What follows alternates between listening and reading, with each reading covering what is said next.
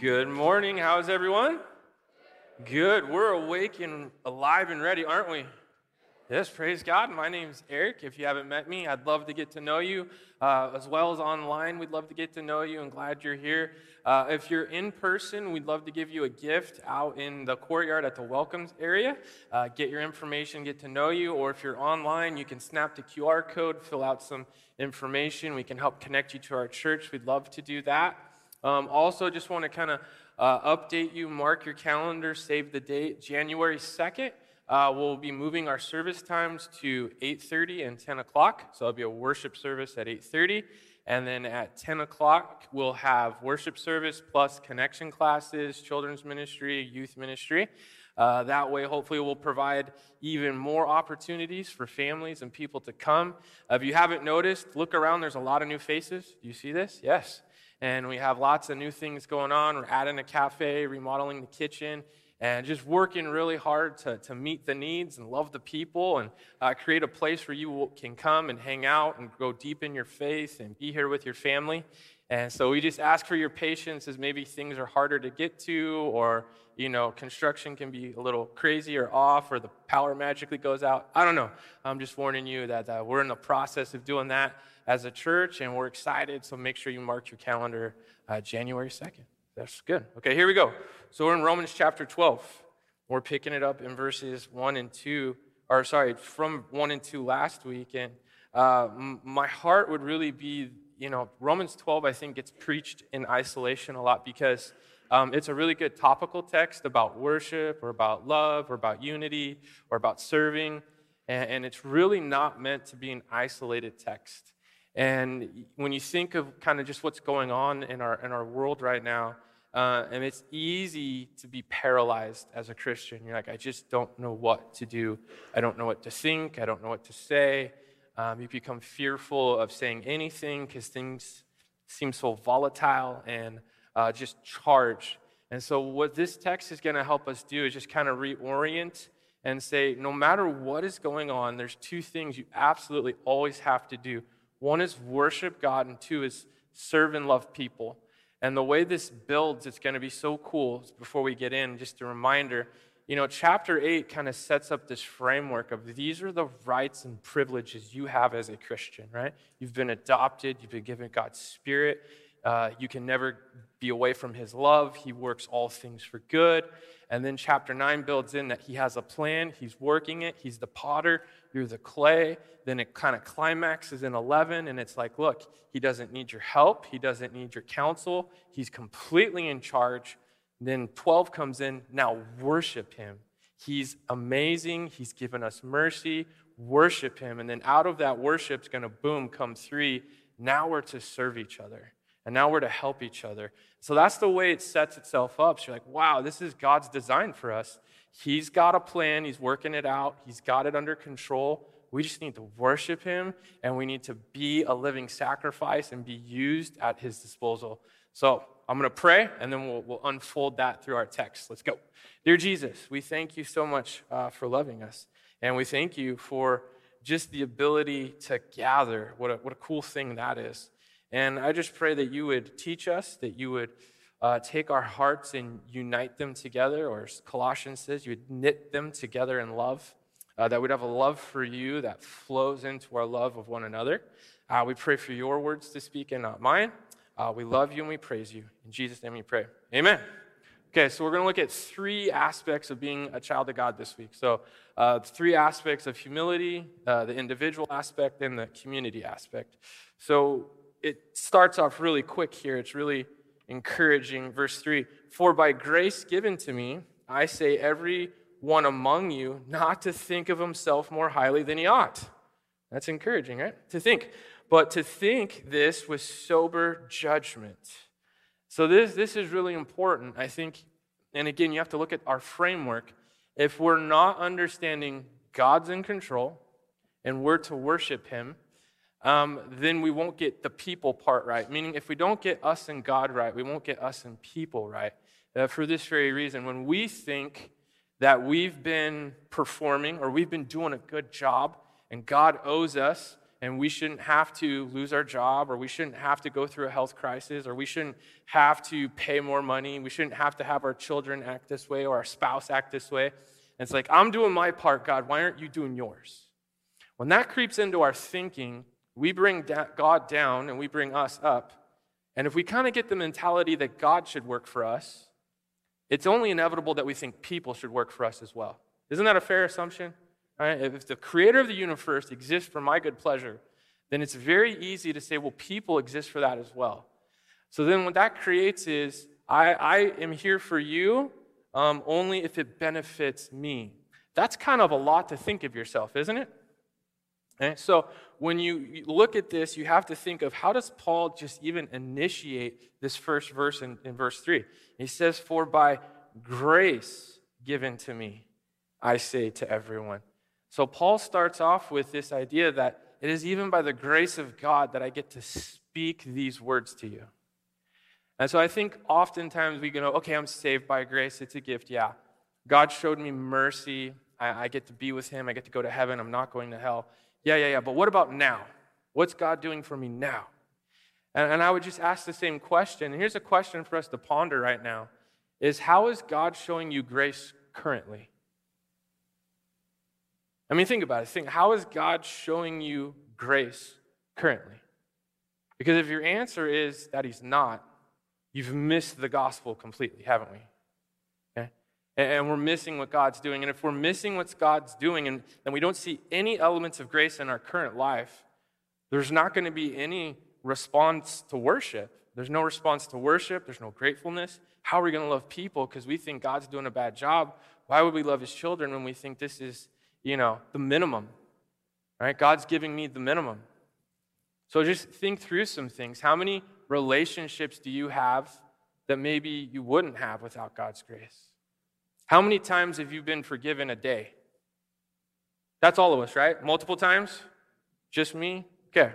So as a guy who sins a lot and gets forgiven a lot, God's grace is very evident. Ask my wife, okay? It's there. God's grace is there over and over and over again. Why is that important? Because if you don't see God's grace in your life, you're going to think more highly of yourself than you ought. I mean, just even, I know this is going to be a little charged for some of you, but hopefully you get over it. You look at, I know some of you think America is this terrible, terrible place. And I get it. There's freedoms being shrinked, and it's hard. But can we at least acknowledge, how hard was it for you to get here this morning? Right? Praise God for that, isn't it? Other than the fog, it was pretty easy for me, right? We get to come and sing and worship and open God's word. And some of us are huggers, and some of us are high-fivers, and some of us are for a distance, right? Wherever your comfort zone's at. We didn't have to sneak underground. We didn't have to lie. We didn't have to worry about getting captured. You just had to worry about hitting a parked car with the fog, right? That's God's grace, isn't it? That's a reason to celebrate. That's an evidence. These are just simple things.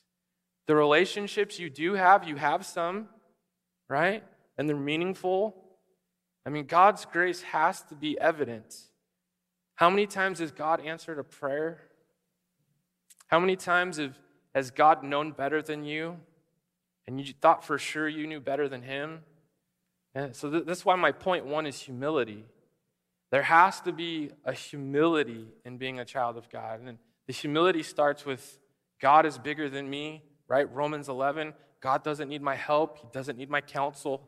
He needs to be worshiped. He's perfect. And I really work for him. That's 12:1 and 2, right? I'm a living sacrifice. God, whatever you want.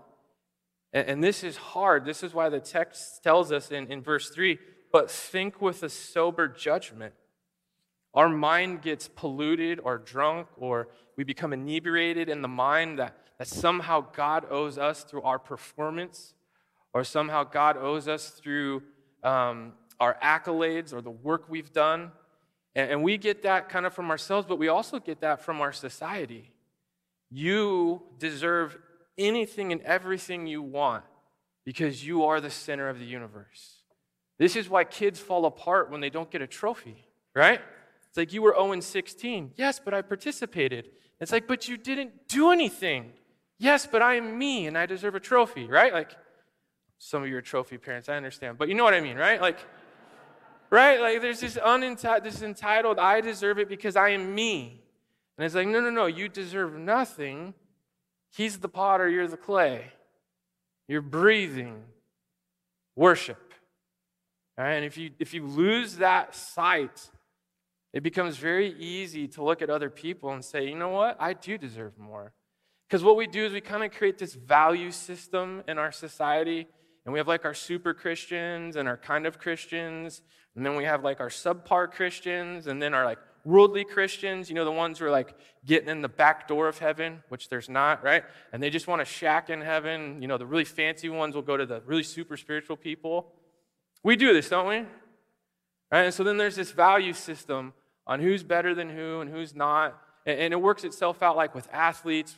They get all the attention, but like, what about the trainer? Look at even, stay-at-home moms. How much value do they get? Some of you are like, oh, shoot. But just think about it really quick. When you think of a stay-at-home mom, how much work do they do? You know how much you'd have to pay them in salary to be on call 24 hours a day? Right? Like overtime, double time, hazard pay, sick pay, right? Like, you've been to a restaurant lately, you know how expensive a meal is? Like, we're talking more money than most of us have. So what am I getting at? Because later on, he's going to say, look, for the measure that God has assigned, and verse 4, for one body have many members, and the members do not all have the same function. So he's saying, look, we're all going to have different functions, and we're all equal. So what's the problem? We put more value on certain functions than other functions. My point is on the stay-at-home mom that we're the ones that say, well, you stay at home, you don't bring in a paycheck. God doesn't say that, does he? You don't see that in Proverbs 31. He's like, look, she's not really that important, but I'm going to give you all these amazing things she does and call her awesome, but she's not as important as the guy who works. See, we're the ones who create this system and create value. And then we chase value and say, if I was more like them, then I'd be important. If I was more like them, then I'd be important. The way Paul's structuring this is like, if you get worship right, you won't need to use people as commodities to feel better about yourself. You'll realize you have everything you need in Jesus. He will fill those holes, and then you can serve these people. But we get caught up too much in trying to climb the value ladder, trying to get people to like us, and if these people like us, then we can hang out with these people, and then if we get invited here, then we really, really, really matter. And then we get mad at God when people have different functions than we do. Well, they're really smart. I wish I was like that. They're really rich. I wish I was like that. They were born into a good family. I wish I was like that. They have a different function than me. Therefore, they have a higher value than me. You know what the problem with that is? You're saying God's a lousy father. He's a bad potter. You're thinking more highly of yourself than you ought. You're like, wait, but that's someone being really down on themselves. Yeah, because you're saying, you know what? God got everyone else right except me. Because if I was taller, faster, smarter, more artistic, born into a better family, then I'd have more family. I'd have more value. But God messed up with me, just me. Got everyone else right. That's kind of thinking more highly of yourself than you should, isn't it? You're the exception to God's creation, that he made all things good except you, except me. You see, it's God assigns, in verse 3, right? Different values, or he assigns the gifts, and that we all have different functions. So here's a good thing to remember. Equal in value, different in function. Different in function, equal in value. All different functions. And it takes humility to say, my function is no greater than anyone else's function. God is the one who has assigned this task to me, and that just means that's my gift, and I use it. Here's the truth. If I was on the greeting team, I would get fired, okay? I'm not good at it. You'd be like, that guy looks angry, mad, confused.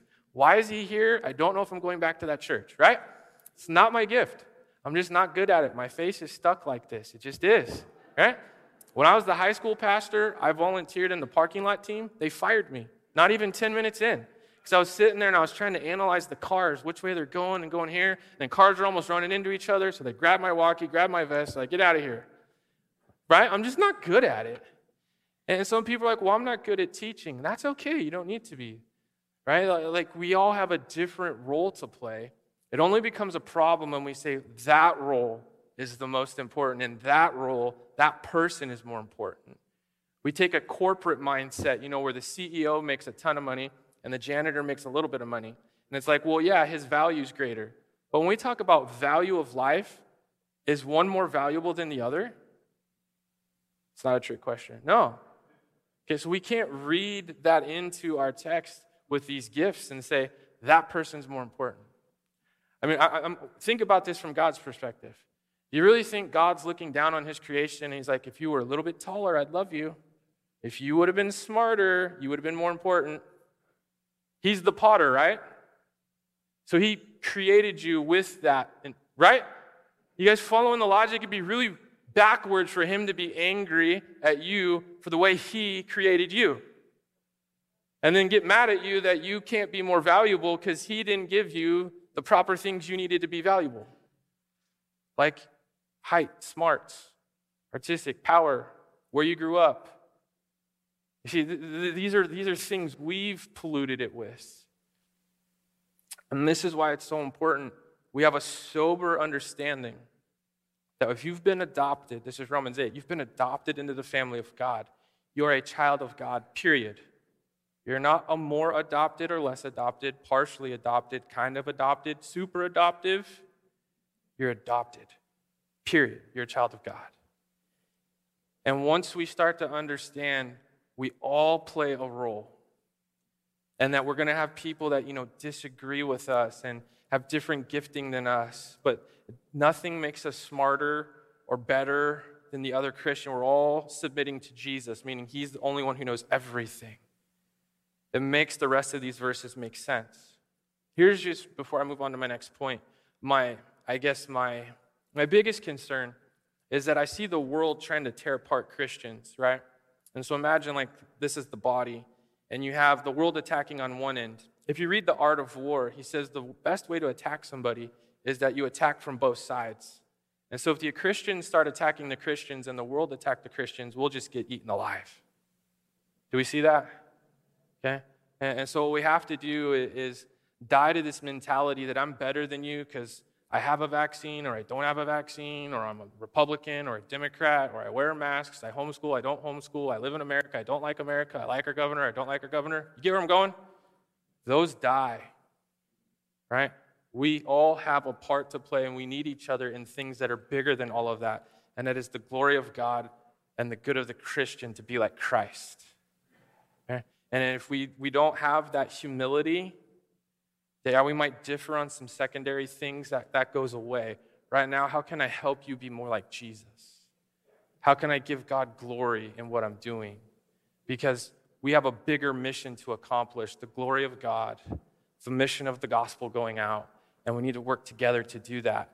And if we're too busy thinking we're better than each other, thinking more highly of each other because we watch certain news channels and better research journals, and we talk to cooler, more fancier degreed people, we're never going to serve each other for the glory of God and the good of each other. You see that? That takes an incredible amount of humility, and to not think more highly than we ought and say, okay, what's the goal? It's to be a child of God. Okay? So that is our humility. Now, there's the child of God as the individual.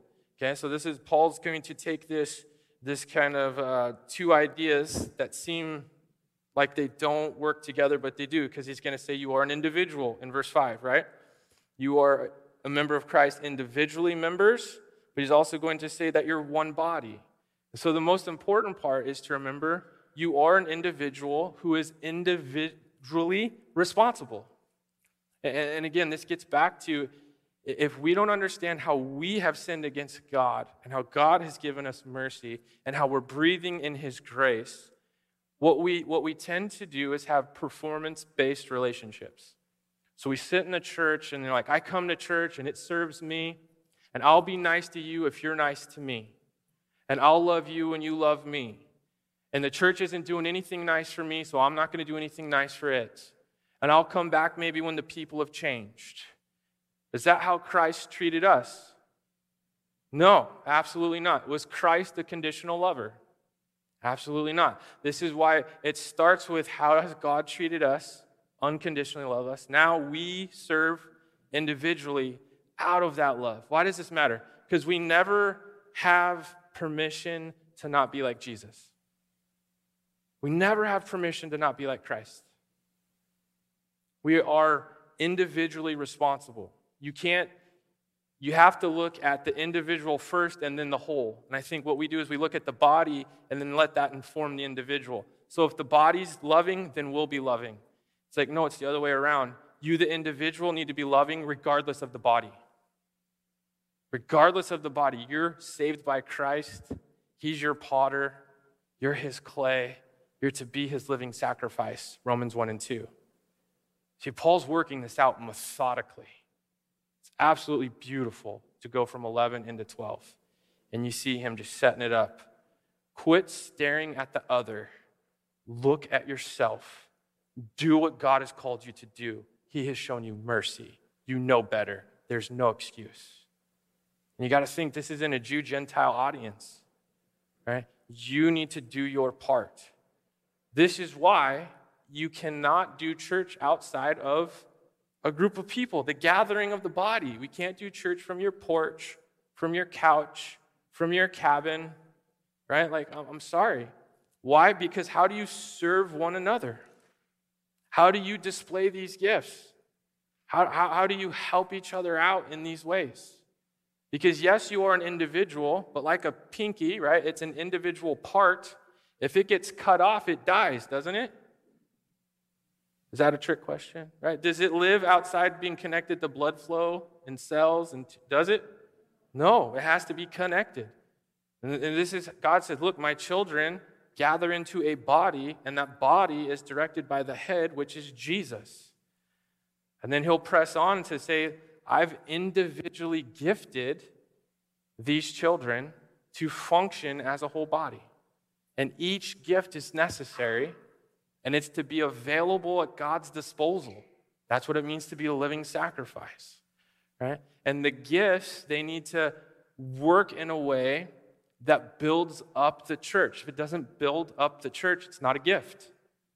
A lot of times we do things in the name of Jesus that really make us look great, benefit no one, and Jesus' name gets left out. Right? So you look at Ephesians 4:12, you equip the saints to do the work, right, for the building up of the church. So gift needs to build up. So he's building his argument here in 5. Though we are many, we're one, and individually members of one another, having gifts that differ according to the grace given to us, let us use them. Okay, so we know that God assigns the gift. We saw that in 3. So understand, whatever gift we've been given, God has assigned it. And when we put more value on other gifts, that's our doing, not God's. Okay, so walk through this list with me, and let's see. It says, how does God individually create people to help grow the church and give the glory of God? The first one he says is prophecy. Okay? Now this isn't a trick question, so just answer it plainly. What does a prophet do? Speaks the words of God. Is that true? Is that what we see in the Old Testament? What does Moses do as a prophet? God says this, Moses says it to Pharaoh. God speaks to, prophet speaks, right? He speaks the word of God. Where do we see the word of God? Our Bible, right? Okay, so to speak the word of God would be to just speak the word of God because God has spoken in his word. Now, I want you to think about this. In our Old and New Testament, was the Bible fully written? No, it wasn't. So God would speak. So they're writing down, as they're speaking, it's becoming scripture. It's becoming canonized, is a good word for it. So we have our Bible fully put together. And so now when we speak the word of God, you can see that's being prophetic. You're speaking the words of God. Okay, now why does this become problematic, and why am I being so narrow in my definition? Because if you're saying I have the gift of prophecy, you're saying I speak the very words of God. That's a pretty big deal, don't we think? Absolutely. And what does God's word say about people who tell the word of God falsely? Let's look. Deuteronomy 18:20. the prophet who presumes to speak a word in my name that I have not commanded him to speak, or who speaks in the name of other gods, that same prophet shall die. Prophet can't lie. And I want you just to think through some of this stuff with me, because these are extremely manipulative things that go on in Christianity. So I'm going to try to bring some sensible, practical, theological thinking, okay? So let's look through these lists in verses 6, 7, and 8. So service, do you see it? Teaching, right? Exhorting or encouraging. Generosity, leading, mercy. Do you see all of those? Okay. Do you ever forget how to show mercy? Like, have you ever seen me forget how to teach? If you have, don't say, right? Like, thank you, right? Forget how to be generous. Like, does the gift sometimes not work? Like, my mercy gift's not working right now. Teaching gift's just not there. Okay, it's kind of the same thing with prophecy. You can't be right prophetically sometimes. We making sense here? It's not something you turn on and turn off. And so what am I saying? I'm saying when someone says they're speaking the words of God, that they have a prophetic gift, it always has to be right. Right? That's how you know it's from God. So am I saying God doesn't speak today? No. What I would offer is this. There are times, I'll tell you, when something will come into my mind or in my heart, and it'll be strange, and it'll be about another person. They're like, man, I think they're going through a hard time, or I think this is going on. So rather than saying, hey, I have a word from the Lord, what I will try to do is say, hey, you were on my mind, not sure if I'm crazy or if God put it there, right? Leave the opportunity that maybe I had some indigestion, or I'm feeling weird, or I'm hungry, and I got some weird emotional thing going on, and maybe I'm just crazy. Or God's, reaching out, I love you, praying for you, here's this or here's that. And more often than not, they're like, thank you for doing that. And it really was God leading me to do that. But to just claim God and act like I have no ability to maybe make that wrong, doesn't it seem more wise just to say, hey, I think this is what God is doing? So then if it doesn't happen, it doesn't make God look like a liar. Right? Because that's what's to lose, is that God somehow gets lost in this. Well, you said God was going to give me this. You said God was doing this. Oh, yeah, I was wrong. Yeah, I was watching too many sci-fi movies. Sorry. We don't want to do that to people, do we? Okay? And this isn't in our text, but it's the same principle. It's like healing. I don't understand this partial healing gift. It's like sometimes they have the ability to heal and other times they don't. Like, do you ever see Jesus or the apostles say, come back on Wednesday, I'll try again? Thursday's my back healing day. Come on Friday, that's my arm healing day. I didn't pray enough today. Come back, I'll heal you another day. What do we see in the New Testament? That the shadow of Peter or Paul or Christ is walking, they touch them, they're healed, right? They always have the gift and it always works. Is this true? Okay, I'm not making this stuff up. And so for someone to say they have the gift of healing, it can't be a partial of the time. It happens all the time. So what happens when someone doesn't get healed? Where does the blame go? Does it go on the healer or the person? Almost always on the person. Oh, well, you didn't pray enough. You didn't believe enough. You weren't good enough. And then they victimize the person. So they keep trying and trying and trying, and God doesn't heal. So then they grow weary and apathetic and think they're just hopeless. When the reality is sometimes God says no, doesn't he? Does Jesus heal everyone in the parables? Does everyone in the Gospels? No. It says that there are many people and he'd go on to the next place. Not everyone. Doesn't happen. And what if we have 50 people praying for someone with cancer? All 50 of us healers? Why can't we just say, God did a miracle? Isn't that fair? God did a work. Amen. God heals. Right? See, we're the ones that create these weird things because it's about power. I have a word from the Lord. I have the ability to heal, and something is wrong with you. That's not what a gift is for. A gift is to build up the body, and it's very uplifting when you look at prophetic. Here would be, hey, this is what God's word says about that. Here's what God's word says about marriage. This is what God's word says about, being faithful. It's what God's word says about prayer. You're speaking God's word into their life. That's being prophetic. We can all do that, can't we? Use God's word to help each other and encourage each other. That seems like a gift that could be very helpful to another Christian, doesn't it? Okay, good. Serving. This is something we all do, but if you notice, there are some people who are better at it. Like just powerhouses. Like my wife, she gets stuff done. Usually 14 things before I get one. Makes me mad. I don't know how. Like I blink and she's got 8 things done. You know people like that? Just me? Okay, so I know one. Some of you have that gift. You just get things done. You serve, and it's very easy for you, and it's helpful to other people. Because some people like me are still trying to think about it while you're getting it all done, right? It's very helpful, and it works together. Next one in here, one who teaches. Look, I'm a teacher, and to be a pastor, elder, yeah, you got to have a 1 Timothy, Titus requirement to teach, and that's helpful. But on some level, we all teach, don't we? You have kids, you have coworkers, you have friends who are baby Christians, non-Christians. You have to teach them about God's word. Teach them about who God is. Teach them about Christ. Sunday school teachers, right? Everyone at some point is going to have a teaching element. And we're to use that to build up the church to the glory of God and the good of each other, right? Exhorting. This is, one that gets left out a lot that I actually like is it's a strong encouragement. Like, why is it wrong to be like, hey, I'm so glad you're at church. You should come more often. Why is that such a mean thing to say? Wouldn't we agree that would probably be like, oh, that's such a jerk. But it's like a strong encouragement, right? It's like, I'm happy you're here.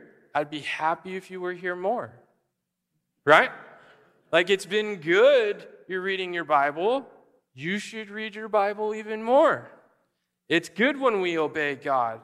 It's good when we obey God consistently. It's an exhort, right? It's like an encouragement with and keep going, right? Okay, and if we understand we're saved by grace, we're not perfect, there's no super Christian, there's just children, we should all expect at some time to get a little pat on the back with a little kick, right? Come on, because we need that. This is what he's saying. He's like, look, be a living sacrifice, willing to help everyone. That's verses 1 and 2. You got to exhort. Paul's very much like, hey, I'm your spiritual father and I love you, but knock it off. Right? And that's a loving thing to do. You don't just let your children beat each other senselessly, right? At some point you pull them apart. You say, you do it again and I'll beat you, right? And that'll be even worse. And it's like, oh, but I love you. Now go play nice, right? There's an element of that. But it's saying that you exhort each other, you encourage each other strongly to the good of each other, not degrading, not demeaning, but strong, right?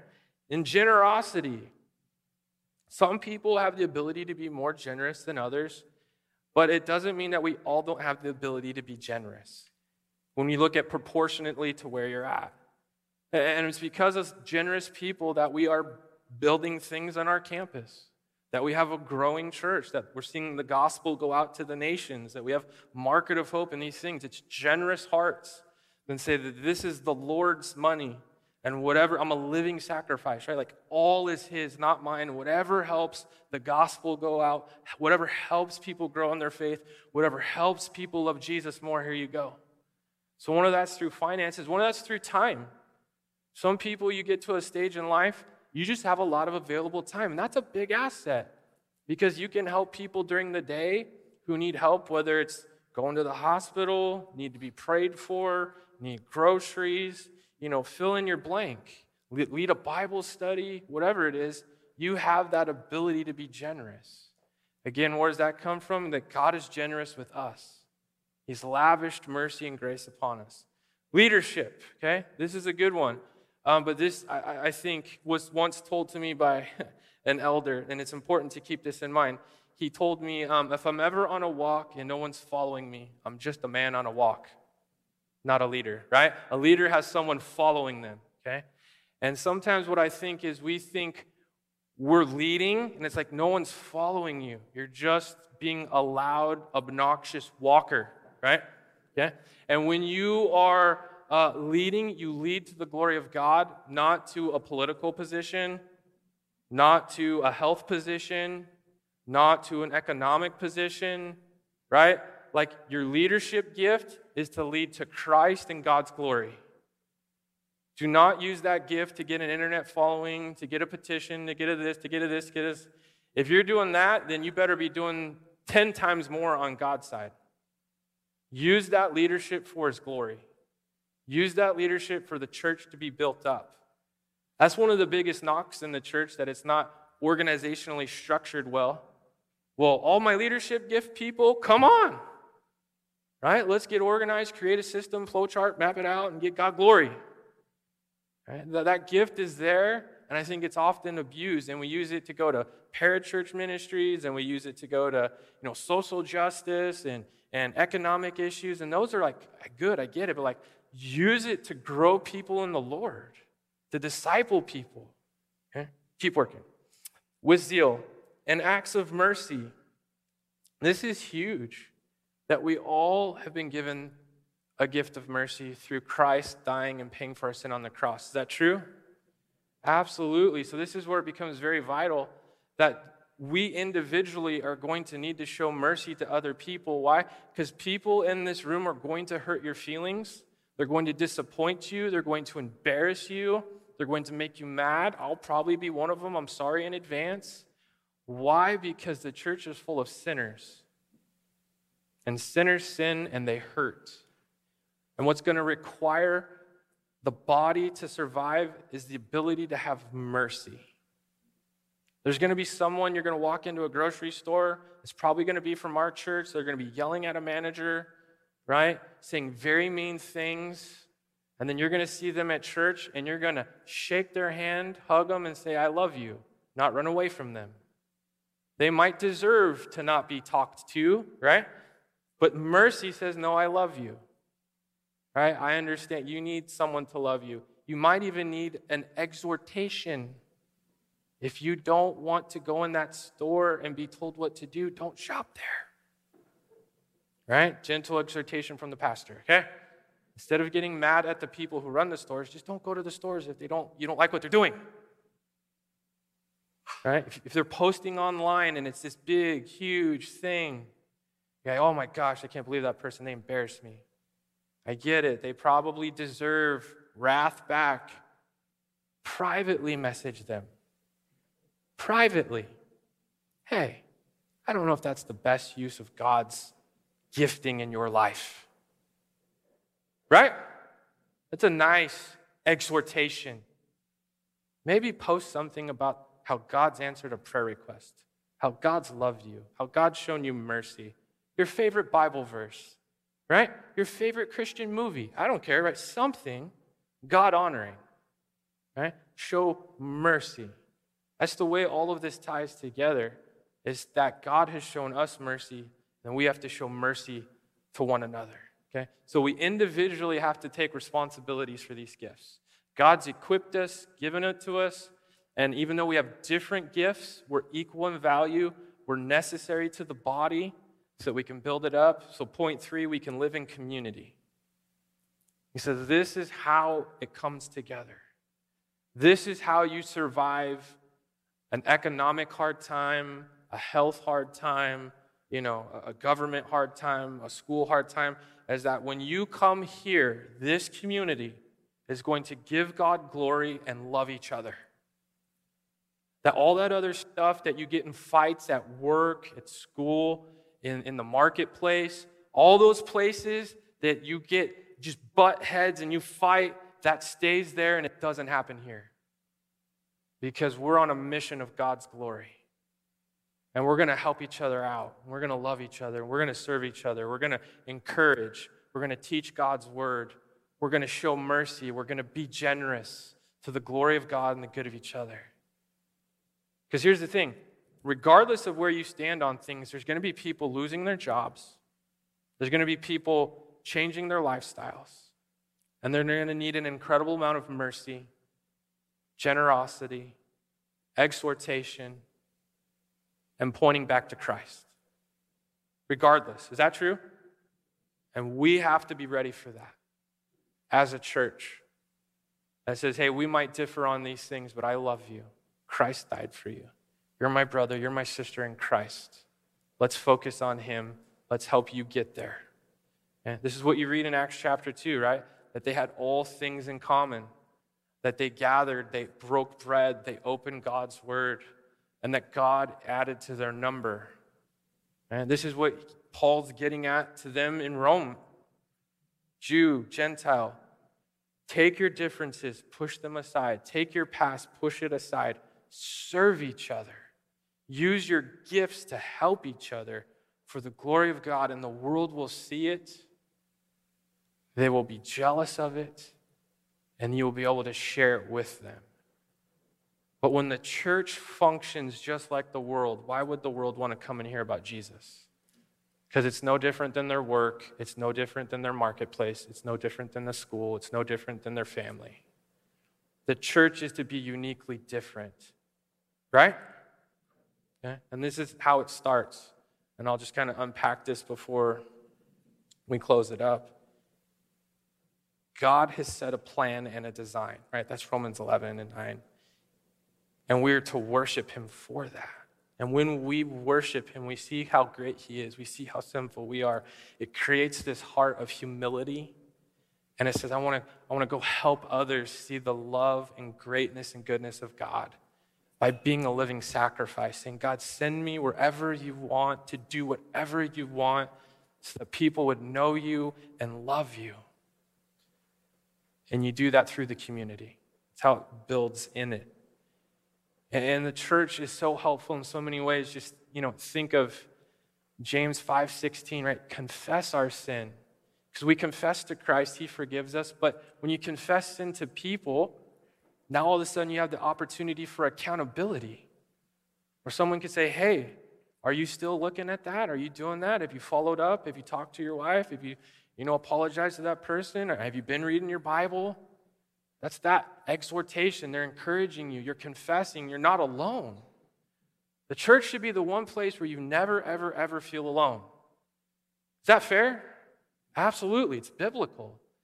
And there's this foundation of we're God's children, and we're equal in value. So it doesn't matter where you're at. We're here to help you. And this is where it gets hard in application, is it does require us to be honest about our weakness. We cannot help what we do not know. Is that fair? Right? Even Paul pleads with God in his weakness, right? 2 Corinthians. He pleads with God 3 times, please take this thorn out of my flesh. And God says no. God says no. And what does Christ say to him? My grace is sufficient for you. Keeps him dependent on God. That Christ is sufficient. Sometimes we got to be willing to admit that's us. The thorn's not coming out. I need help. And one of the primary ways God answers prayers is through his children. He will bring someone to love you and to help you. No one gets to say, oh, I didn't grow up in the church. I don't have a gift. I don't have the ability to teach. That's just really selfish. It's coming up with a reason to say, I don't have to do anything because I can't offer anything. And it's calling God a bad creator. He gave everyone else a gift except you. That's thinking more highly of yourself than you should. You guys seeing that, right? Right? So you got something to offer. You do. Whether you came from an addict's life or you grew up in the church, single mom, single dad, wherever you are, God says, be a living sacrifice. I'll use it. I'll use it in my church for my glory. Just be a living sacrifice. Be willing to be used by me in any way, shape, form, or capacity, and he will do it to build his church for his glory. But we have to be willing to say, yeah, I need help. And then God does work. He'll bring somebody to love you, encourage you, help you, walk you along. You'll be like, oh my gosh, God is so good, I didn't even know. And all of a sudden, that cross you're trying to bear by yourself just became so much lighter. Right? Because they say many hands make light the work, don't they? God says that's how my church functions. Okay, conclusion. If we're consistently in a place of worship, then we'll be humble, right? That's how we're transitioning from 1 and 2 into 3 through 8. If we are humble, we will not think we are too good to help others. We are willing to help others, then we're using our function and our gift as assigned by the Lord. And whether that's encouragement, teaching, serving, whatever, that's use it for his glory. Yeah. And that's how God has equipped us. So, some questions to think through. Am I so consumed with my own life that I don't think about the needs of others in my church?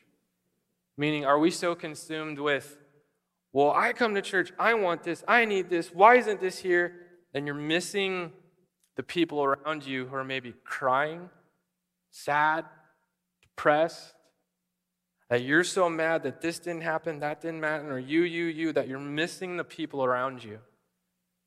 That you're not noticing the guy who's going to dart from the back pew and try to get to his car and no one's going to talk to him. It's my prayer that one of you disrupts that dude hard. What's going on? What's your name? How are you? Love to meet you. Right? Even if you're as awkward as me, that will help that person come into the family.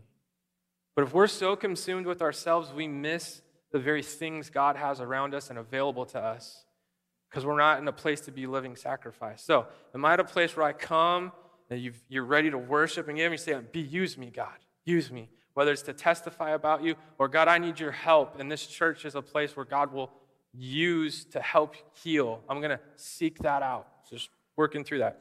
2, how has God gifted you and how can you use that to help others? You should know you have a gift. You have a story. You have a place. And sometimes it takes a while to figure it out, but to be a living sacrifice, right? 1 and 2, verses 1 and 2 says, God, use me. Use me. Because I want to flow out of your love. I want to respond to your son dying on the cross. 3, where do I have weakness in my life? And how can the church be a part of helping me in that weakness? Look, I get it. We all want to say we're doing fine. But if everybody's fine, then why are we here? Yes? Okay, at some point, somebody's not fine, and that's okay. Okay, and just be honest about it. But you're cheating someone out of the right to use God's gifting in their life to bless you. You're robbing someone of being a living sacrifice. Because if you had the opportunity to help someone for God's glory, wouldn't you want to take it? But we can't use it if no one's saying, hey, this is what's going on, and not be embarrassed about it. Because again, we put these value systems, and it's like, oh, I'm the smart guy. I'm not allowed to not understand things. I'm the rich guy. I'm not allowed to struggle with. Right? No. Everyone struggles. We all need Jesus. Okay? 4, why do you think some people expect the church to be perfect? So many times people are like, oh, that church was terrible. What happened? Well, someone was mean to me. Oh, so you didn't think there'd be sinners in there? You ever thought maybe you were mean to someone else? Like, everyone's going to have to show mercy at some point. Do we realize that? Okay, everyone. You're going to have to show mercy to the pastor, probably to me the most, right? I'm sorry. Anyway, so just think through that. The church is not perfect. It's full of sinners, and it needs to be shown mercy. Because that's what God has shown us, right? Last question, how does my personal worship affect my ability to serve and love others? So if you find yourself, I just don't want to help, I don't want to do anything, probably not worshiping at all. The natural outflow of this passage is, God is sovereign. He's given you mercy. Worship him. Be at his disposal.